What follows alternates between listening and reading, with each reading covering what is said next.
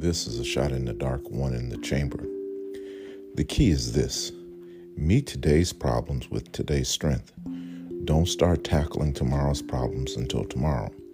You do not have tomorrow's strength yet. You simply have enough for today.